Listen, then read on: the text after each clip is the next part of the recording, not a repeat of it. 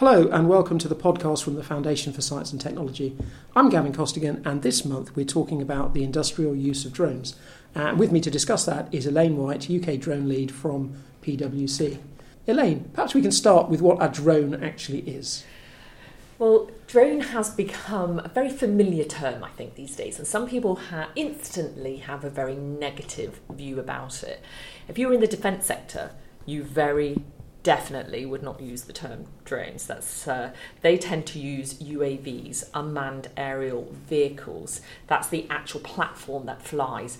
But you can have an unmanned aerial system, which is the vehicle that flies, plus all the supporting systems that you have on the ground. So perhaps that UAS or UAV is beaming down images that are being collected on the ground, being analysed and used to form intelligence from a defence perspective. So UAV, UAS, the complete system, but in short term, drones. And I think in the context of today's discussion, we're very much talking drones in the air. But actually, for some people, drones are just a platform where the person who is controlling that platform is not actually sitting within it. So that could mean it's also subsurface, sea, as well as land and in the air. So it does have different meanings to different people. But I think in the context of our discussion today, we're going to be talking drones that fly in the air. Just thinking about that and the sort of value to the UK economy of that, there was a 2018 report from PwC called Skies Without Limits, which talked about large increases to UK GDP and a large number of jobs created from the drone economy between now and 2030. What are the main industrial sectors that are driving that trend? Well, I think it's worth, up until May last year, all the drone studies tended to be on a global footing. And so I wanted to be able to narrow that down so it gave us a bit of a UK perspective and a UK feel on what the impact of drones could be for our economy. And that's why I commissioned this study to take place. And I think even we were quite surprised at the size of the figures that came out. You're right, it's 2030 that they base the figures on. And what we said is by 2030 that the drone economy could be worth as much as 42 billion, nearly 2% of GDP to the UK economy, which is quite a staggering figure. But when you then step back and you start saying, firstly, what's the spectrum of drones? And then what's the value chain in drones? When you start unpicking those two questions, then you realise how 42 billion can add up. So if I take, first of all, the spectrum of drones, different people come up with different ideas on their head on what a drone might look like. There are the toy drones that are used for much more by the hobbyists, children, people who just enjoy using them to catch images, potentially from their local area or when they're on holiday, snaps, that type of thing. So much more a hobbyist type of use. And then you move into the commercial use of drones. And all of these that are here and now, you definitely see drones being used for filming. You see them being used for surveying, and you see them being used for inspection purposes. All of that is still on that spectrum of drones. But actually in the future, what we're seeing is the expectation that drones will be used to deliver packages, parcels, perhaps fly cargo around the world eventually. And then at another extreme, we've got even further on, we've got drones being used to carry passengers. So urban air mobility, which will begin in a world with manned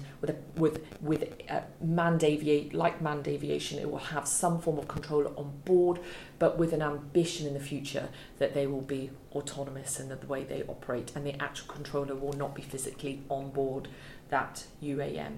Unmanned air mobility, so urban air mobility. Sorry, there's too many acronyms here even for me to grapple with all of this time. So that's a broad spectrum of this one term drone. Then if we look at the actual spectrum of drones, how they are being used, what the actual value chain is. So I said the two things, the spectrum of drones is broad, what does the value chain look like today from a commercial perspective? We like to think about it in 4 chunks. First of all, you need permission to fly. Then you need to actually fly to capture the data. And from a commercial perspective, this is very much about capturing data today. Then you need to do some analysis on that data. And then you need to be able to share that data via a platform, ideally, that can be accessible by multiple different stakeholders. So if you take the 4 steps within that, permission to fly, this is when we can see the regulator is involved. You need people who can train on this. You need to be trained on this. You need to be qualified. You can see the type of roles that are falling out here. Then you need to capture the information. But the really more challenging part is how you undertake the analysis and then how you share that back. And you can see that the skills you need in there are much more in that data analysis, software development, potentially moving on to machine learning and then eventually AI. And so on that spectrum of those 4 steps, within the wider spectrum of drones, you can see how 42 billion becomes a figure that could be reached by the UK economy by 2030. Lots of different jobs, lots of value-adding jobs. And then we also see how it can be used as a tool by somebody. I quite like using the emergency services examples. We're seeing more and more of how they're using drones as a tool to be able to give them an instant aerial view of a situation, whatever that may be, whether it's searching for missing people, whether that's crowd control, whatever. So there is a broad spectrum of drones. There are 4 key steps today on creating value, which require all different skill sets there.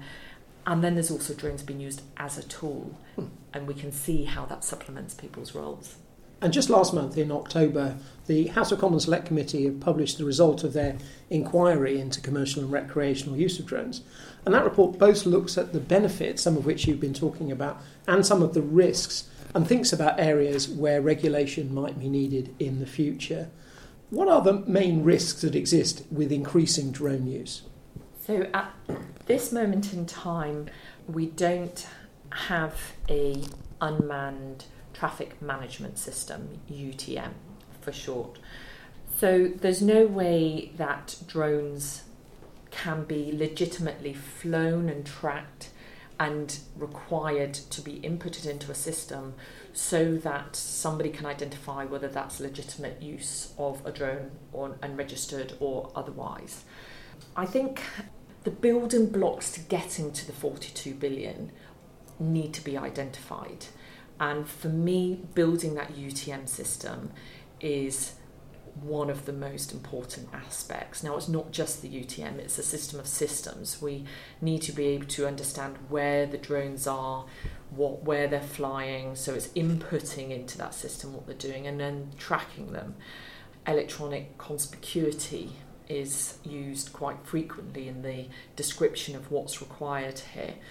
But for me, in order to reach that figure, and this is a point that is raised in that Science and Technology report, having a robust and understood and used UTM system will make a significant step forward in being able to realise the 42 billion. And putting in place the UTM system that you've just described, what is needed do we need more research and development to identify how to do some of these things, like the identification of drones? Do we need simply regulation and some government investment? How do we get there? Well, I think it's a combination of all of the above. And it is moving, it is progressing.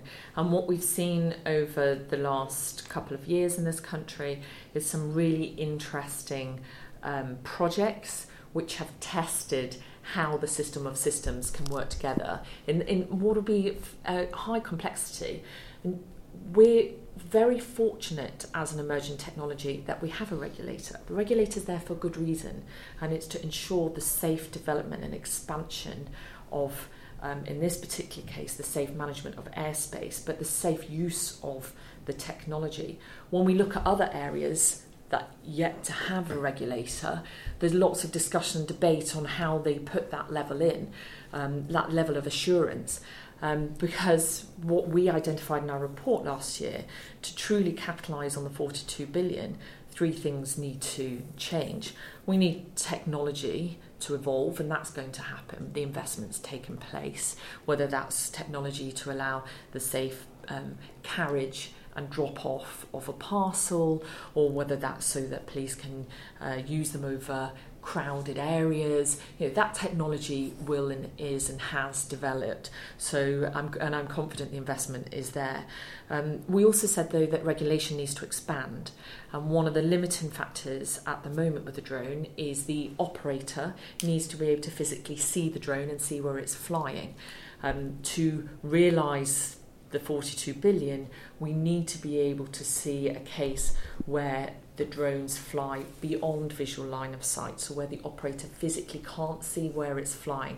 That's where you need your UTM system, and that's where we're seeing an increased number of investments. The CAA have a sandbox that they're doing to try and test and trial that type of environment. NASA are working in this area. DFT has its Pathfinder projects, and then also industry are supporting experiments and test and evaluation in this area. And last year we had Zenith, Operation Zenith, which was at Manchester Airport, to try and test how all the different systems in controlled airspace would operate together. And that was a real success. It's worth looking up if that's something of interest. But technology, growth, regulation, expansion. But the third and often forgotten part that needs to happen is we need to see an increase of social acceptance for this technology, because without that, we won't see the BVLOS flying, and that will come over time as society more and more sees the social benefits that can be delivered from using this technology. And I think when people are asked about drones, there are 4 areas that are of concern. One is security concerns, one is overall safety, one is the issue of privacy, and in new sort of developing is actually the issue of drone noise.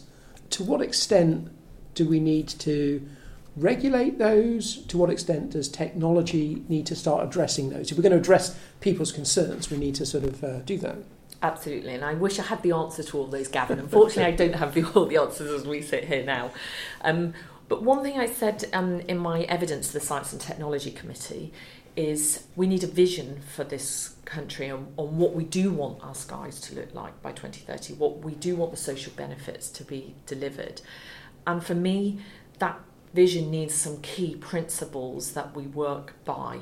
And one of those has to be it is environmentally more friendly than the existing system that we're replacing.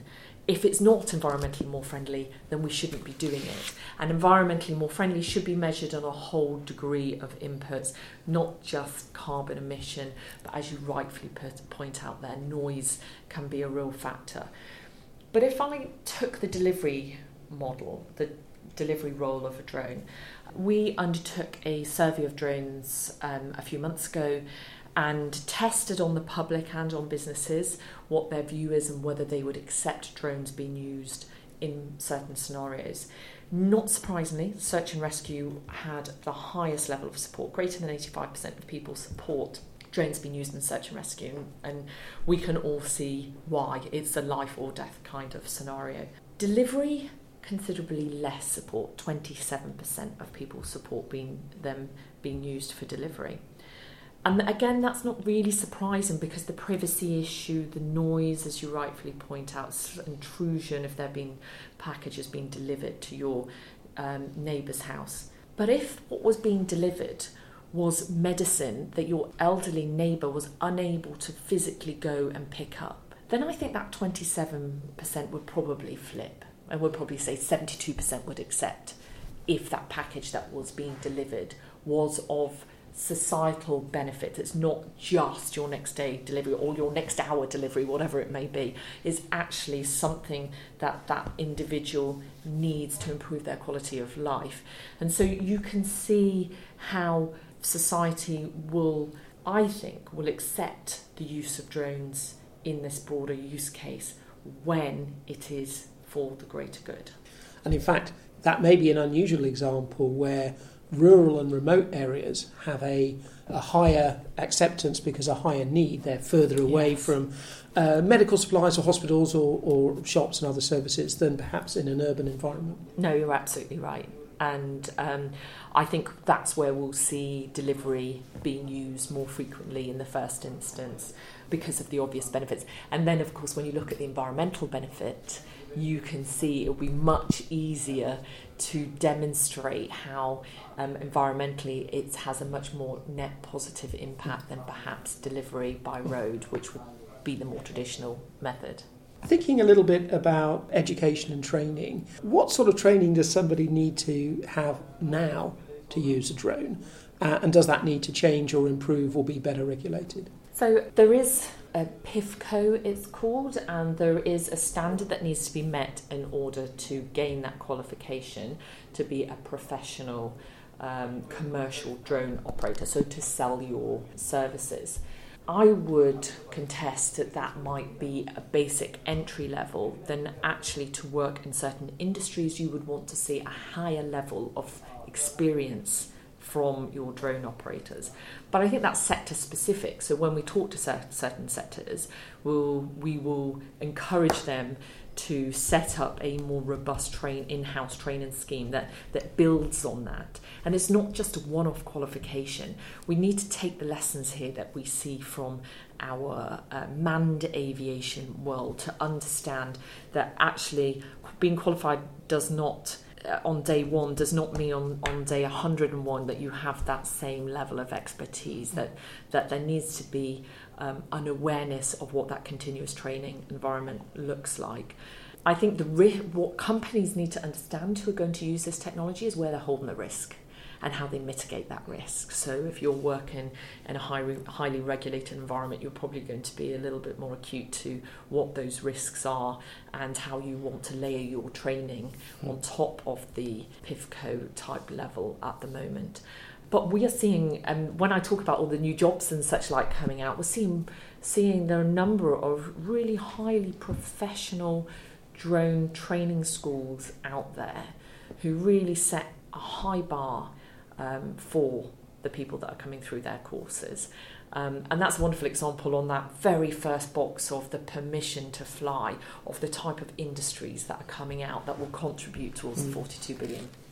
And are people selling their services as freelance drone operators within wider industry, or are some big industries sort of developing in-house talent, or a mixture of both, I guess? I think it's a hybrid model, so it's a mixture of both. It depends how they want the images presented back to them. So there is absolutely no doubt that the platform that does the share, so that's the fourth step, the permission, capture, analysis, share, that is coming from drone-specific companies.